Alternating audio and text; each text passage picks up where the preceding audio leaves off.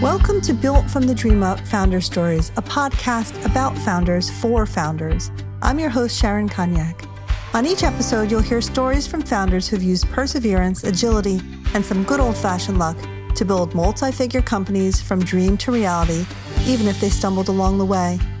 We'll discuss building, growing, and scaling an idea into a viable business, how mindset affects an entrepreneur's journey, the importance of mentorship and its impact on both business and personal success, whether money really is the number one thing holding businesses back, and why the message is as important as the mission. I'll dig deep with founders and ask them to share what they've tried, what they've learned, and how they put it all into practice. Built from the Dream Up is your bootstrap university.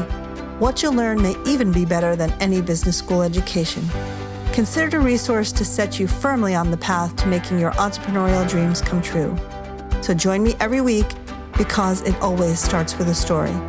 Thanks for listening. Now enjoy the show.